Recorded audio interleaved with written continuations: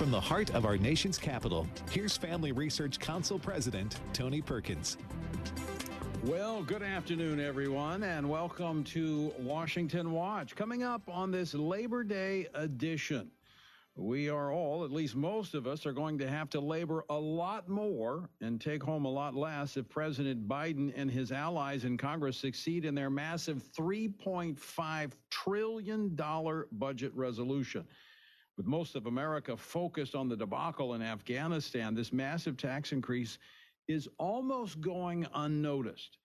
Now, who's going to bear the burden of this enormous spending bill, and what impact will this have on an economy that's trying to shake off the effects of COVID? Texas Congressman Kevin Brady, ranking member on the House Ways and Means Committee, is here with some answers in just a moment. And here's a news flash. Trust in the media is plummeting among conservatives, but confidence in the media is pretty much holding steady for those on the left. That, according to Pew Research. We'll get more from MRC's Dan Gainor a little later here on Washington Watch. Also, a report out of Israel showing natural immunity is 13 times stronger than the vaccine in combating the Delta variant of COVID. So why is the federal government refusing to acknowledge natural immunity? Instead, they're pushing for vaccinations for everyone. We'll talk about it with Dr. Marty Makary. And finally, we've talked a lot about the debacle surrounding America's withdrawal from Afghanistan. The effects of this, as we've said, are going to be long-lasting, especially when we look at some of our global adversaries like China. Now, what role did China play in Afghanistan, and what is their end game? We'll talk about it with Asian expert and author Gordon Chang on this edition of Washington Watch.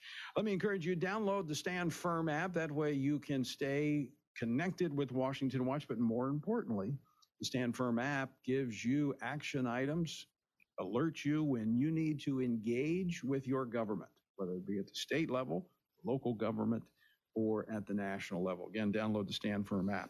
Let me thank those of you who have already responded to FRC's relief effort in my home state of Louisiana and Mississippi, partnering with Samaritan's Purse and the churches that are hosting them.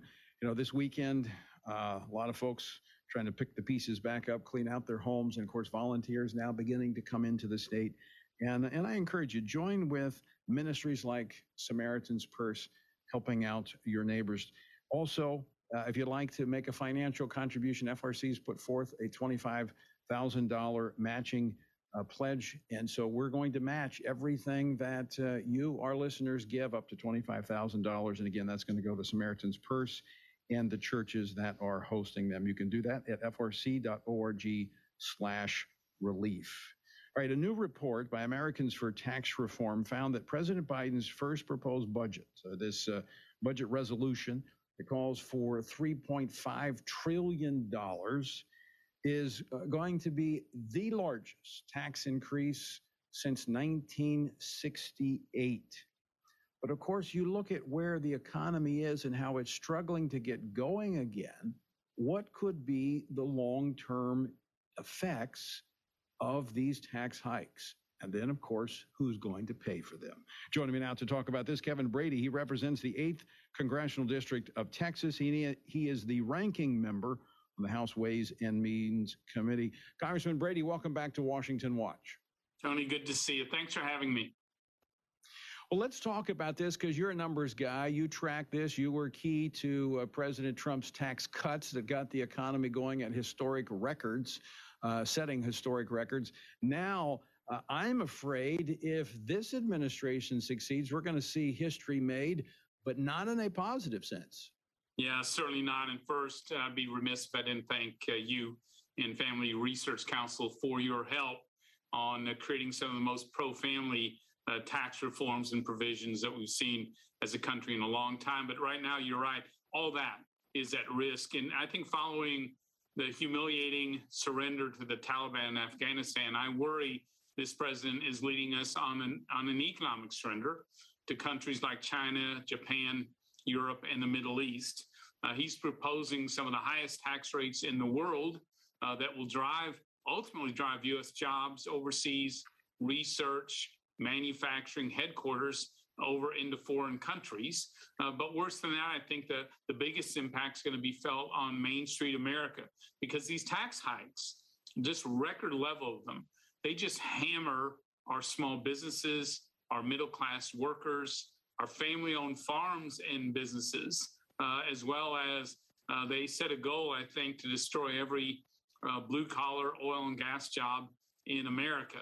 So these are crippling tax hikes. We estimate, if they go through, that they could kill or put at risk up to 4 million American jobs. And they are moving quickly, Tony, as we discussed. The House is looking in committee to begin voting on these tax hikes this week. All right, let's talk about this, Kevin, because the president has said he's only going to tax the rich. There's no way. When you look at, you just talked about it, jobs are going to be going overseas, jobs that came back to this country. That's not the rich that are going to pay the price tag here. That's the working man and woman who has a job providing for their family. Those are the ones that are going to be impacted by this. They are, no question. Look, as you know, corporations don't pay taxes. They collect them. And who gets hurt are their workers, their customers, families who their retirement depends on that business success. And of course, the communities where those American jobs are at all get hurt. So President Biden is breaking his pledge on taxes, and don't take my word for it. The left-leaning Tax Policy Center and the Nonpartisan Joint Committee on Taxation both say that taxes will increase on middle-class families starting next year because of the Biden tax plans. And their point is that 2/3 of middle-class families will see a tax hike starting next year. It'll go up to over 90%. And so clearly it's working families, small businesses, family-owned farms who get hurt, no question, the worst with these crippling tax hikes. So, Kevin, it'd be safe to say this claim that this will only affect the rich is kind of like, if you like your doctor, you can keep it, or we won't leave anyone left in Afghanistan. They're hollow promises. They are, and I think people are starting to understand that. You're right, there's been so much going on. It's been hard to follow these tax hikes or this spending binge, all of which, by the way, is going to drive up prices even higher on families and local businesses, because, you can't pour another $3.5 to $5 trillion in this economy without seeing inflation. And because many of these spending programs no longer require Americans to work to get these government checks, I think it's going to be even harder to reconnect the jobless to work when the government's paying them more to stay home than to reconnect. So there are, I think, a lot of things that change, frankly, the culture of America, along with our economy, our jobs, in rising paychecks. All that goes out the window under these Biden tax hikes. Yeah. Okay. I'm going to ask a question that I think many of our listeners have been asking, and they continue to ask. I mean, basic economics.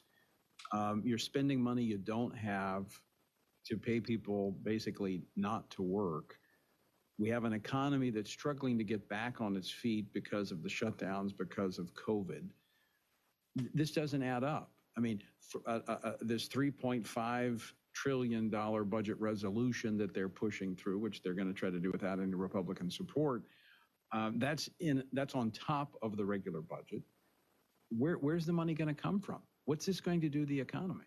Yeah, it is on top of trillions left of COVID spending, Tony, as well, adding more fuel to inflation. So none of this makes economic sense at all, either from a job perspective or the national debt. The truth is, this country can't keep spending like we're in an emergency, and we cannot do it and cannot afford to do that. There's no question this doesn't weaken the economy just in the short term. I think it makes it far harder to avoid inflation or a national debt crisis in the future. Another reason we're fighting so hard, tooth and nail, against it. But we can't stop it by ourselves as conservatives or Republicans.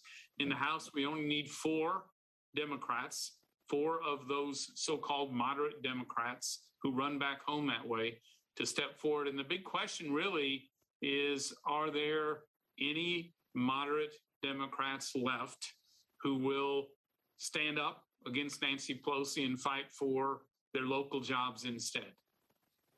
I mean, we've not seen much of a willingness of the Democrats to take on the speaker. I mean, what we have is a nation that is very clearly divided on economic policy, on social policy, and foreign policy. I mean, there's a clear line down the middle. And it appears to me, Kevin, that the election determines what type of policy we're going to be governed by. It's either we're going to be governed by a constitutional conservative policy, or we're going to be governed by a leftist agenda. There doesn't seem to be anything in the middle.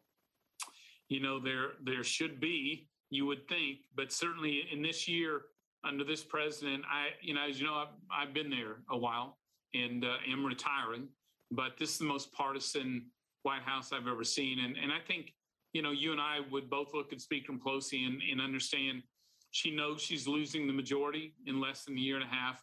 I think she's trying to ram through as much of this socialist agenda as possible. The Senate is eager to do that as well.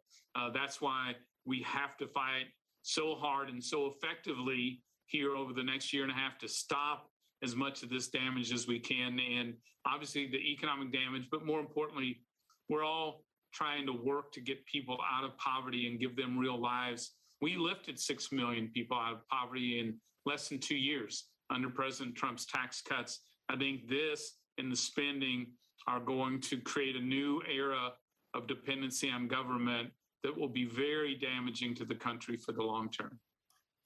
Final question for you, Congressman Kevin Brady. When you look at the budget resolution that they're pushing through, $3.5 trillion price tag, these tax increases, can they be stopped, and how will we stop them? So it can. It is uphill right now. But again, we only need, these are raised within margins. We only need 4 moderate Democrats to stand up for their local jobs in the House, 1 in the Senate. I believe while it'll be difficult to stop it in the Ways and Means Committee because it's loaded with liberal members, I think there's a better chance as this bill heads to the floor. We're going to keep that pressure up. Certainly in the House, we don't need much, frankly, for people to fight for American workers. But it is, I think we can do this. It'll be a challenge at every step.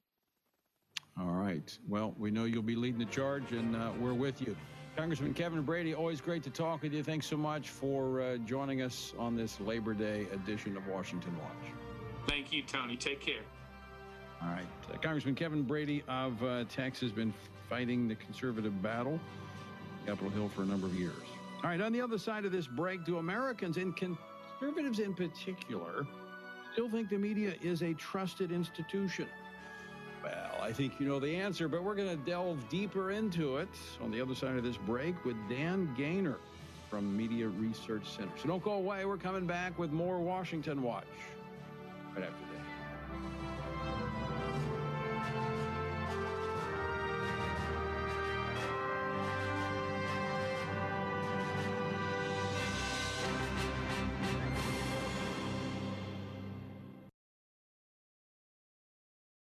Today, moral relativism and political correctness are assaulting truth. How can the world have hope when believers themselves aren't clear on the authority of the Bible? The Church of Jesus Christ always faces a tremendous temptation to deviate from the Word of God. The God who speaks clearly expresses God's intent in giving us His Word, and the response that is demanded of those who hear. Nobody ever encounters God and says, that was boring and irrelevant. When people say that about the Bible, it just says to me they've not encountered the God of the Bible. Our faith is rooted in history, and consequently we need to use the evidence and never be afraid of it. The God Who Speaks is a feature-length documentary from the American Family Association, which could bolster your confidence in the Word of God. Churches really need to see this, really need to understand what the Bible actually is. Available now at thegodwhospeaks.org. Here's a moment of hope for your home with Jerry and Becky Drace. Is your family filled with discord? Listen to Genesis 27, verse 41. So Esau hated Jacob because of the blessing with which his father blessed him. Hatred is a strong word. Many families have unrest between its members. This division between Jacob and Esau lasted for years. But God did bring healing to the relationship and the brothers back into harmony. However, only God can do this. Often forgiveness is necessary. Laying down pride and removing anger can be hard, but God can restore even the most broken of relationships. Like Jacob and Esau, it may take years. It, in fact, may never come, but God will give peace to the ones who seek peace. Learn more about the ministry of Jerry and Becky Drace, including evangelism with integrity, devotions, articles, and more at hopeforthehome.org. The following are real-life stories from Trinity Debt Management. My story begins with debt, a lot of debt. I used my credit cards as a source of income. It was not a good situation. I couldn't pay my bills. The interest on the cards was really high. If you're in debt and you need help, call Trinity at 1-800-788-1813. I initially was scared to call, and immediately I felt relief. They contacted all of our creditors, and they put us on a plan for success. Trinity will consolidate your accounts into one easy-to-manage monthly payment, reduce your interest, and possibly improve your credit score. You'll save thousands. I've been able to pay off close to $15,000. We're doing a lot better. Please pick up the phone and see how affordable and easy it is to pay off your debt. It's a godsend. We're debt-free for keeps. Call Trinity at 1-800-788-1813. That's 1-800-788-1813.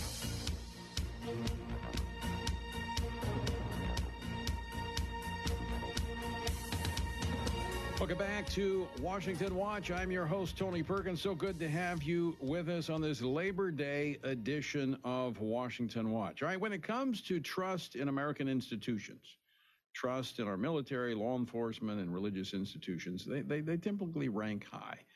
While trust in institutions like newspapers and TV media typically rank toward the bottom end of trusted American institutions. Now, this trend is certainly most pronounced among conservatives, where a recent poll showed a cratered trust in the news media. I mean, dropping 50% since the 2020 election. Now, this really should not come as a surprise. It doesn't surprise me at all. When you look at the hostility that the media has toward conservative values. Now, I want to play a clip for you. I've played this before on the program, but it really, I think, just shows exactly what we're talking about. This is from CNN. This was from January 4th of this year. This is CNN's Chris Cuomo. He's mocking Marco Rubio's faith. Listen to this. The man he called Little Marco, Mr. Bible boy. He's got a Bible quote for every moment. He just never speaks truth to power or acts on any of it in the interests of his own state or of this country. So is there any reason anyone should be surprised that conservatives have very little confidence in the legacy media? Joining me now to talk more about this, Dan Gainor, Media Research Center's Vice President of Free Speech America, Business and Culture. Dan, welcome back to the program. Thank you very much. And this is right up our alley. We've spent almost 35 years fighting the bias in the media. And, particularly since social media came on the stage, it's gotten worse. Well, you mentioned social media. Their trust level has also declined. Like it could get any lower. I think only 4% of American adults say they have a lot of confidence in social media. So they were already in the tank. But this is pretty significant when you look at conservatives. Now, let me, nearly 8 in 10 Democrats and Democrat-leaning independents, at 78%, say they have a lot or some trust in the information that comes from national news sources. That's 43% higher than Republicans, who have very little trust in the media. Dan, let me ask you this question. Is that because the media speaks the left's language? Yeah, and the media always has. And maybe it's the reverse, though. Maybe the left speaks the media's language. I mean, they're the ones who set the narrative. They're the ones who talk about, oh, we can't say this word anymore. We got to say this word. We got to start a typical news story about, let's say, transgenderism actually, identifies calling people who, even little kids by their new name, even if they haven't formally changed their name. Okay, little Tommy is little Thomasina now, and they'll do that. So they always set the narrative to the left, and then we're left dealing with it. Since obviously Supreme Court was just taking action on, or not taking action on, abortion, that's another one of the areas where you can have organizations that call themselves pro-life, but they're not allowed to be called that in news stories. They're called, anti-abortion rights. Well, that's right. That's just setting up the narrative always on the left. And that's not from left-wing advocacy groups. That's from the AP. That is from these legacy news sources. Back to this poll, the survey rather, from Pew. I'm quoting from their summary. In just 5 years, the percentage of Republicans with at least some trust in national news organizations has been cut in half, dropping from 70% in 2016 to 35% this year. This poll was taken in June. At some point, I mean, the support for the legacy media is bottoming out. What's going to happen? I mean, we're going to have a divided nation, or is this what we already have? Some listening to the legacy media and the others finding news sources elsewhere. Well, I mean, you're right. This is what we already have. And what I'm amazed by is that 35% have some trust in the news media. They spent 4 years destroying any sort of sense of trust that we should have. They lied about Trump in every which way to Sunday. They came up with the phony Russian collusion narrative. They, of course, later proven wrong. They've been lying since January 6th, saying that it was some sort of crazy insurrection. That's the word they like to use, when in fact it was a riot. Then they tell us that these riots that we had nationwide, they were mostly peaceful. Tell that to people who lost the $1 to $2 billion worth of damage to their homes and businesses. And for people who don't understand this, that's just in a 2-week time period. And those riots went on for months. But you notice they didn't bother to update that number because it wasn't conservatives rioting, it was liberals. So we don't really want to know the truth. So Dan Gainor, let me ask you this question. The legacy media for the last 40 years has been trying to publish the obituary of evangelical conservatives involved in the political process. I mean, with every election cycle, they're dying, they're going away. Unfortunately for them, we're still here. How do we write the obituary of legacy media? I mean, when they're only talking to half of America, how can we just put them out of their misery? Well, I mean, I think, first of all, we do it by doing their job, the job they refuse to do for them. And by the job they refuse to do, they refuse to cover the conservative movement. They refuse to cover evangelical Christians in any positive way. The only time we crop up is if we're getting slammed. So that means conservatives and Christians need to have the basic journalism skills. We need to write those stories, cover those stories, so we know what's going on, even if they don't. And that means stories of charity, stories of what the good works churches are doing. The only time the media cover those at all is if there's a controversy or if those churches somehow are doing something the left wants. Traditional church, suddenly embraces a transgender pastor or something like that. Yeah, you're absolutely right. Well, you guys do a great job in exposing it. CNSnews.com does a great job of presenting that news from that perspective, from a truthful perspective. And we're always glad to have you on the program. Dan Gainor, thanks so much for joining us today. Thank you. It's always a pleasure. All right. And folks, so go to those sources you can trust for news. All right, coming up next, a study out of Israel showing that natural immunity is better than... Stick around if you want the answer. Don't go away. More Washington Watch after this.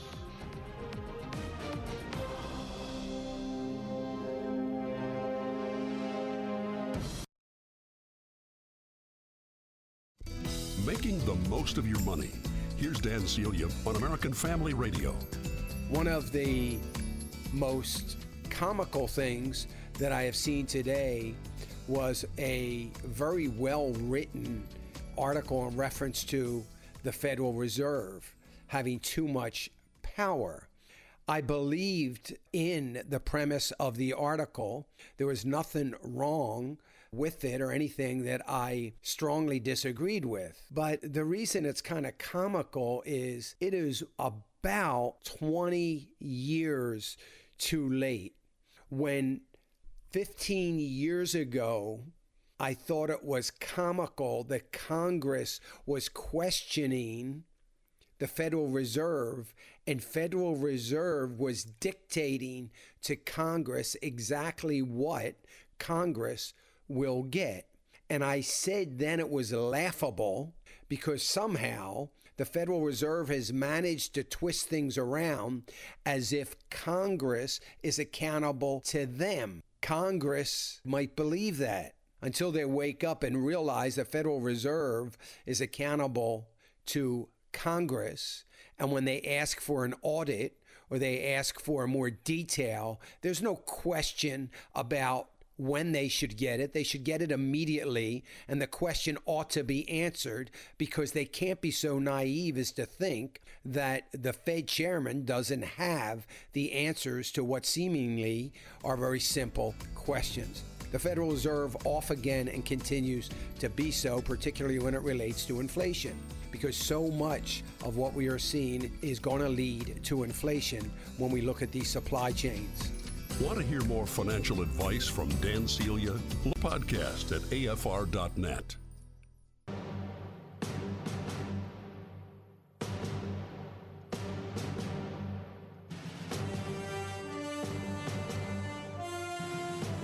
This is Washington Watch, and I'm Tony Perkins. So good to have you with us. The website, TonyPerkins.com. Okay, let me just say this at the outset so that YouTube doesn't take this clip off or, social media doesn't clamp down on us at the behest of the Biden administration. I'm not against vaccines. I've said this on the program many, many times. But what I am for is people making their own decisions. I am against government mandates. And I'm concerned that we're not getting the full picture, all of the information. And here's why. There's a new study out of Israel that shows that natural immunity is 13 times stronger than the vaccine in combating the Delta variant of COVID. All right. So we're getting these breakthrough cases of people who have actually had the vaccine, but then they get the virus. But then there's people who've had the virus and they have a greater level of protection against it. But the federal government is not even talking about that. There's not even a discussion about natural immunity. Why? Well, joining me now to talk about this is Dr. Marty Makary.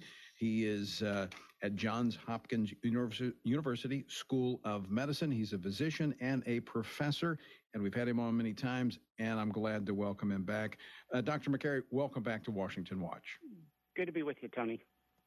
All right, let's jump right into it. This study out of Israel that shows that natural immunity has a stronger level of protection than the vaccine in some cases.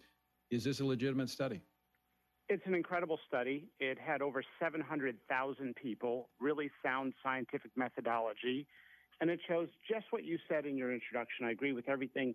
It is not only 13 times better than vaccinated immunity, but natural immunity, when you adjust for the differences in the populations that were studied, is as much as 27 times more protective. And most importantly, no one died who had natural immunity. Now, also, no one died who had vaccinated immunity. So we got to be honest with the public. Breakthrough infections are not our battle. It is protection against death and disability. And if we listened to these results instead of dismissing them, we could focus our efforts with intense laser focus on non-immune adults, those who have not been vaccinated and those who don't have natural immunity. Those are the folks we really want to get vaccinated, and they should go get vaccinated quickly as Delta spreads. But when they disregard these studies, they're hurting the credibility with the public, and they're hurting our vaccination efforts. So if we focus, like you said, on those that, number one, are at risk, those who are not those who have no immunity, would we not get, if we focused on that, would we not to get to that level of herd immunity that we're trying to reach faster? So Delta changed the equation a little bit on herd immunity, because we used to think there was a number and you'd see really significant slowing, and we got there in May of this year. But Delta changed the game. It's so contagious that everybody will either get vaccinated or get the virus, get infected. So we want folks to get vaccinated if they've not had the virus already. So why does the CDC not recognize natural immunity when we're talking about, now the government requiring employees and others to have the vaccine, but making no allowances for those who have actually had the virus and have natural immunity? It's so frustrating to see this. I think there's a lot of doctors that are looking at this and saying this is one of the greatest failures of public health in history, forcing people who are already immune to get immunized. It makes no sense. It's illogical. They've been dismissing it early on. Some say pharma has been part of the narrative. I personally think we've just got a very small few people making all the decisions medically, and they're just old school people who are just have a different opinion, and they dug into that position when it became a political position to immunize everybody. And so when people see we got to vaccinate every American, I don't agree with it, but at the same time, the nuance is we want those without natural immunity, without having had the infection, to get vaccinated if they haven't already. See, I've said all along that if you really wanted people to get the vaccine, you should tell them they can't have it. Then they would want to get it. If we were honest with people, we would have much better vaccine uptake, but we have not been honest as a medical establishment. And when the government gets involved in these issues, it raises the level of suspicion and distrust, especially in the environment in which we currently find ourselves. So I think, I just think if they could reset and go back, and I think one of the first steps would be to recognize natural immunity and also acknowledge that these vaccines are not 100% foolproof. Yeah, can you imagine if our public health leaders said, look, we got this one wrong. We just came in with the wrong hypothesis. Natural immunity is incredibly effective. Don't go out there and just get the virus to get it, but get vaccinated if you don't have immunity already from previous COVID infection. That would do wonders. A little honesty would go a long way. I think you are absolutely right. Dr. Marty Makary, always great to talk with you. Thanks so much for taking time to join us today. Good to be with you, Tony. Thank you. All right. Look, again, I'm going to restate it. I'm not against vaccines. In fact, I think some people who are in high-risk categories, they should consider this, prayerfully consider it. But I am totally 100% against this idea that the government should mandate this for every single person and strong-arming them to get. And I'm grateful for medical doctors like Dr. Makary who are willing to speak honestly about this. Okay, folks, stick with us because there's more Washington Watch to come. Don't go away.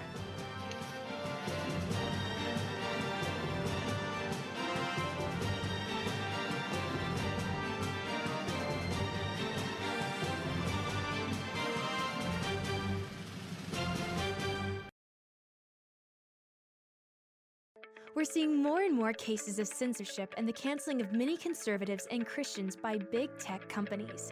To combat this, Family Research Council has chosen to be proactive before big tech tries to censor or cancel us. We want to stay connected with you, and so we've created a tech subscription platform. That way, you can still find updates on faith, family, and freedom, even if big tech tries to silence us. It's easy. You just sign up for the text alerts by texting STAN to 67742, and you'll get FRC's content straight to your phone. Again, just text STAN to 67742, and FRC will keep you looped in on the issues of the day. By subscribing, you'll get information on our upcoming events and programs. We want you to always have access to the content that will help you stand for faith, family, and freedom, and keep you connected with the like-minded community. Just text STAN to 67742 and be the most informed person you know. the gospel, what I heard on the radio, you guys have changed my life. Vital information. My kids and I are so thankful for you, and we love your news and everything that y'all give out. God is using American Family Radio to transform American culture. We'd love to hear your story. Call 877-876-8893. That's 877-876-8893. You might hear yourself on the air during our Share-a-thon, October 12th, 13th, and 14th.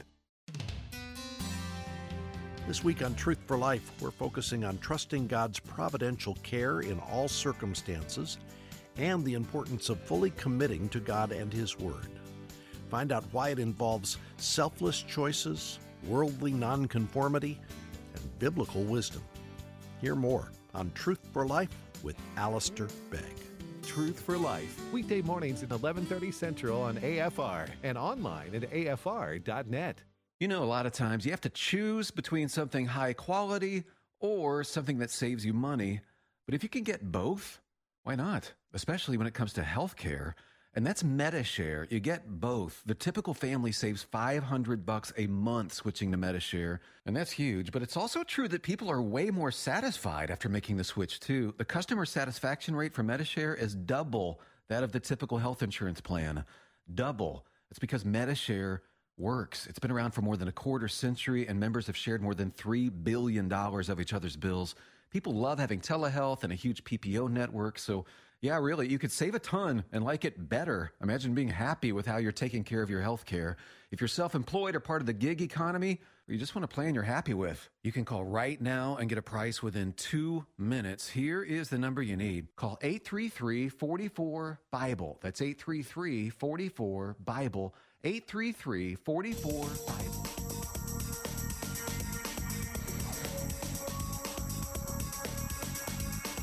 Welcome back to this Labor Day edition of Washington Watch. I'm your host, Tony Perkins. The website, TonyPerkins.com. Also, if you'd like to help with the hurricane relief, you can go to frc.org/relief. $25,000 has been put forward by the Family Research Council, which we will match what is given by our listeners. That will go to Samaritan's Purse and the churches that are hosting them in response to the hurricane. All right, China, as we've been talking about, has long maintained ties with the Taliban. And after the group's takeover, their foreign ministry, that's China's foreign ministry spokesman, said China would have friendly and cooperative relations with the Taliban. The Afghan Taliban have repeatedly expressed their hope to develop good relations with China, that they look forward to China's participation in the reconstruction and development of Afghanistan and will never allow any forces to use Afghan territory to endanger China. China respects the right of the Afghan people to independently determine their own destiny and is willing to continue to develop friendly and cooperative neighbor relations with Afghanistan and play a constructive role in the peace and reconstruction of Afghanistan. The Taliban similarly has been vocal in courting China's involvement in Afghanistan's future, saying in recent interviews that China is a, quote, great neighbor and could, quote, play an important role in the reconstruction of Afghanistan, end quote. But the relationship between the Communist Party of China and the Taliban goes way beyond borrowing a cup of sugar. With me now to talk about what China has been supplying the Taliban is Chinese expert Gordon Chang. He's the author of The Coming Collapse of China and the Great U.S.-China Tech War. He can be found on Twitter at Gordon G. Chang. Gordon, welcome back to the program. Thank you so much, Tony. And by the way, I should mention, what started in Louisiana, Hurricane Ida, has made its way all the way to New Jersey. Your internet was knocked out, and so you're in the local library there at the Clarence Dillon Library in Bedminster, New Jersey. So thank you for going to the effort to be able to join us. Oh, well, thank you. I mean, we don't have power, but we'll get power. And by the way, Tony, we'll take back our country, too. Yes. The American people are resilient when we put our mind to it. And I do think a lot of people are waking up with what we have watched unfold in Afghanistan. And it's like an onion. When you pull back these layers, there's certainly tears involved. But if we respond appropriately, we can make some corrective actions, take some corrective actions. And I want to focus on this relationship between the Taliban and China. This is not new, although it's maybe just newly being discussed. China has played a long role in the Taliban and even equipping them with instruments of war. Yes, this goes back more than 2 decades. So before 9/11, China was supplying telecom equipment to the Taliban. They did that in the wake of that horrific event. But also during the insurgency, China was selling small arms, including anti-aircraft missiles, to the Taliban, and they were used against American and NATO forces. So China was on the side of basically committing an act of war against the United States because those arms were used to kill Americans. It's not like this was a secret. This was known, but many American leaders of both political parties have kind of ignored this fact. Yes, they have. What they tried to do was to entice China to better behavior. But in doing that, we've had a series of presidents who just looked the other way at what China's been doing. And this has convinced the Chinese, and this is just goes beyond Afghanistan, that Beijing can kill Americans and get away with it. And they've been doing this with regard to COVID-19, which they deliberately spread beyond their borders, and with China's backing of these fentanyl gangs. And that's tens of thousands of American deaths each year. We Americans got to understand the maliciousness of the Chinese system and start taking appropriate actions. So we know that they've had, as you just mentioned, they had a kind of a long history there in Afghanistan, equipping the Taliban with small arms, rockets, missiles.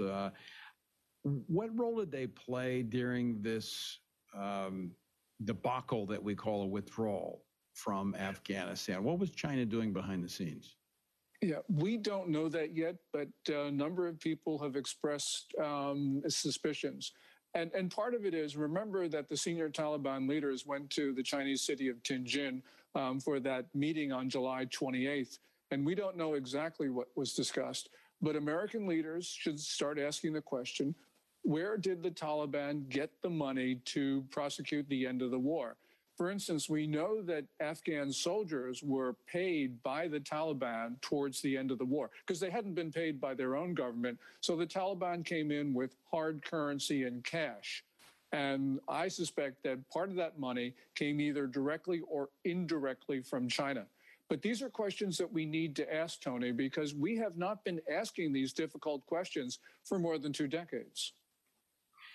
Now, I'll be very candid. We don't know for certain, because there have been statements made that much of the military material that was left behind by the United States, some put a price tag of $82, $85 billion.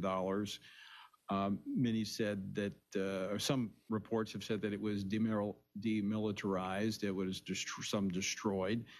Are you concerned that there may be some stuff left behind that will then be passed on to the Chinese, where they can reverse engineer or gain information that they did not have previously about our military capabilities? Well, certainly, because there have been estimates that 20% of that material has now been sent over to China.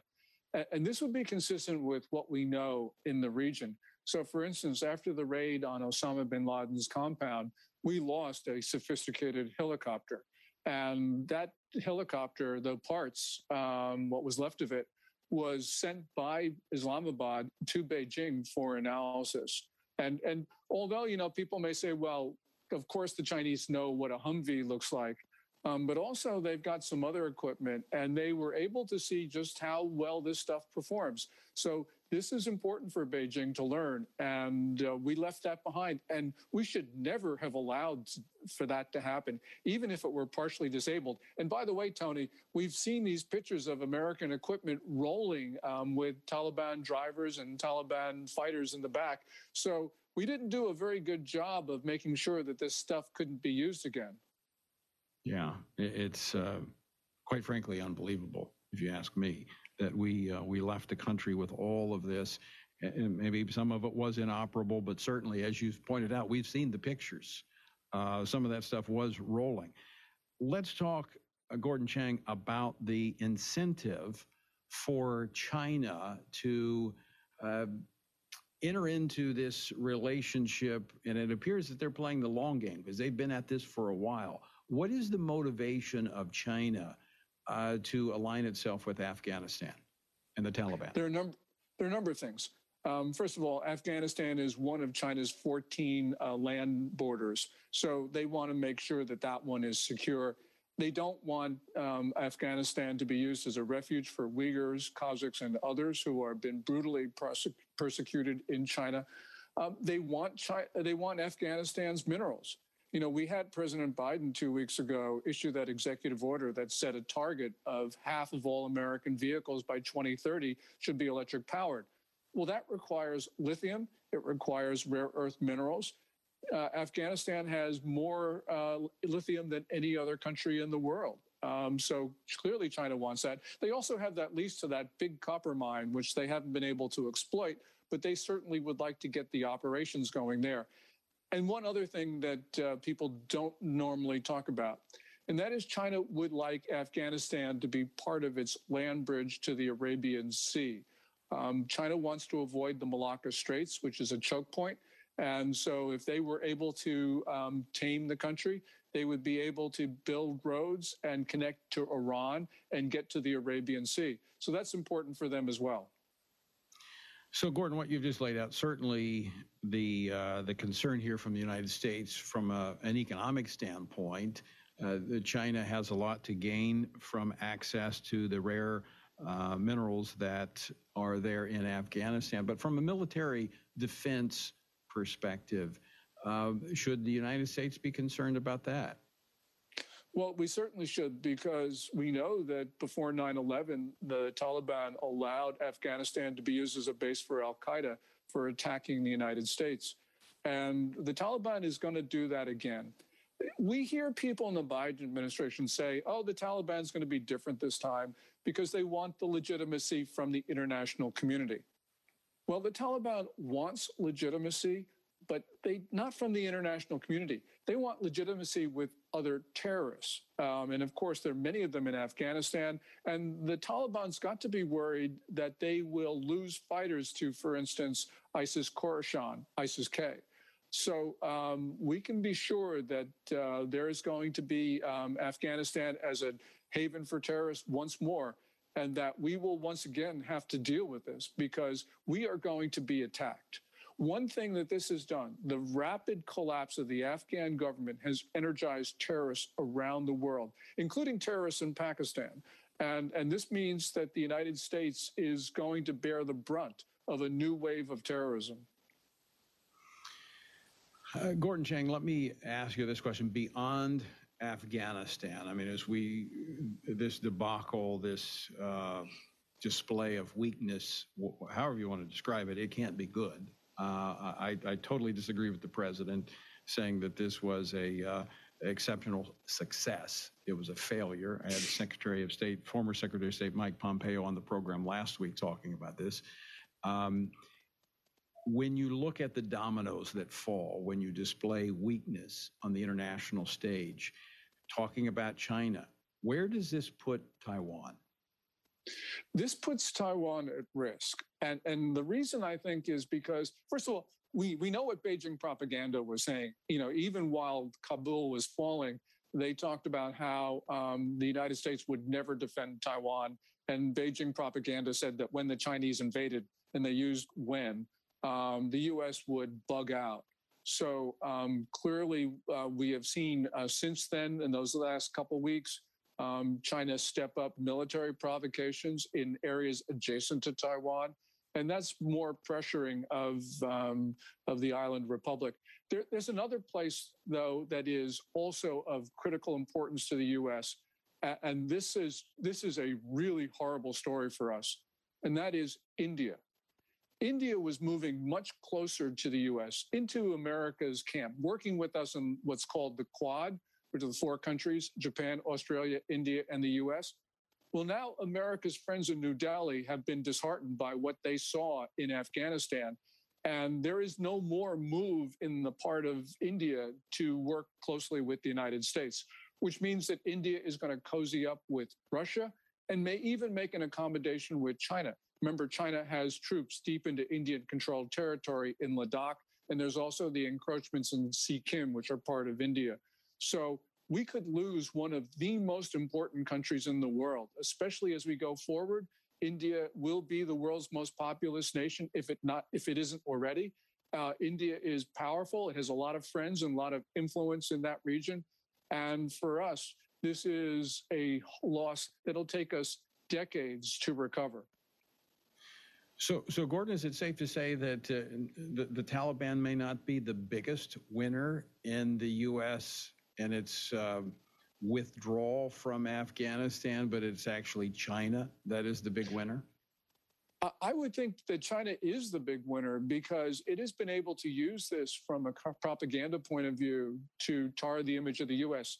And we Americans never pay very much attention about propaganda. But for China, this is really important. And what China's been able to do is to send out really two messages. One of them is what we just talked about to Taiwan and to others, saying the U.S. is not a reliable ally. And the second is a message to Americans that America is completely incapable and is not able to stand up to China. This is part of China's intimidation campaign because we've seen these intimidation themes, especially over the last year. And China was able to magnify them in the wake of the fall of Kabul. And when you look at the complete failure of the U.S. military, the U.S. intelligence community, and the national security apparatus centered on the White House, China is making a powerful case. I would think that would go beyond even countries like India that we're developing those relationships with. I would have to think that this is going to impact our relationship with some of our historic allies. If there is another 9/11 type incident and we've got to rally global support, a coalition to go after terrorism, some of these countries may think twice before they follow American leadership. Yes, well, we know about the problems in Western Europe. I mean, in the British Parliament, this is a special relationship. Our closest ally, decade in and decade out, had this rant session, basically in the wake of the fall of Kabul, talking about the U.S. as an unreliable ally and the complete failure in Washington. And that is a warning for us because, President Biden has said so many times, we need to work in conjunction with our allies and all the rest of it. And now our allies are looking at us and saying, who are these Americans? So this undercuts the president's own strategy in a way which is fundamental. Yes. And that music we're about to hear is a warning to us that we're out of time. Gordon Chang, always great to talk with you. Thanks so much for joining us today. Well, thank you, Tony. All right, Gordon Chang, you can follow him at Gordon G. Chang on Twitter. All right, folks, thanks so much for joining us. Share Washington Watch with your friends. It is a trusted news source, unlike legacy media. Until next time, I leave you with the encouraging words the Apostle Paul found in Ephesians 6, where he says, when you've done everything you can do, when you've prayed, when you've prepared, and when you have taken your stand, by all means,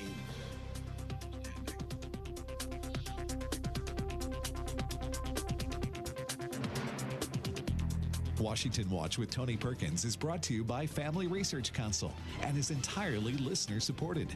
Portions of the show discussing candidates are brought to you by Family Research Council Action.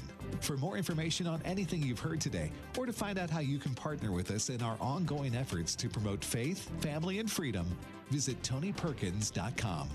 Also, to leave a comment about Washington Watch, call our watch line at 1-866-372-7234. That's 1-866-372-7234.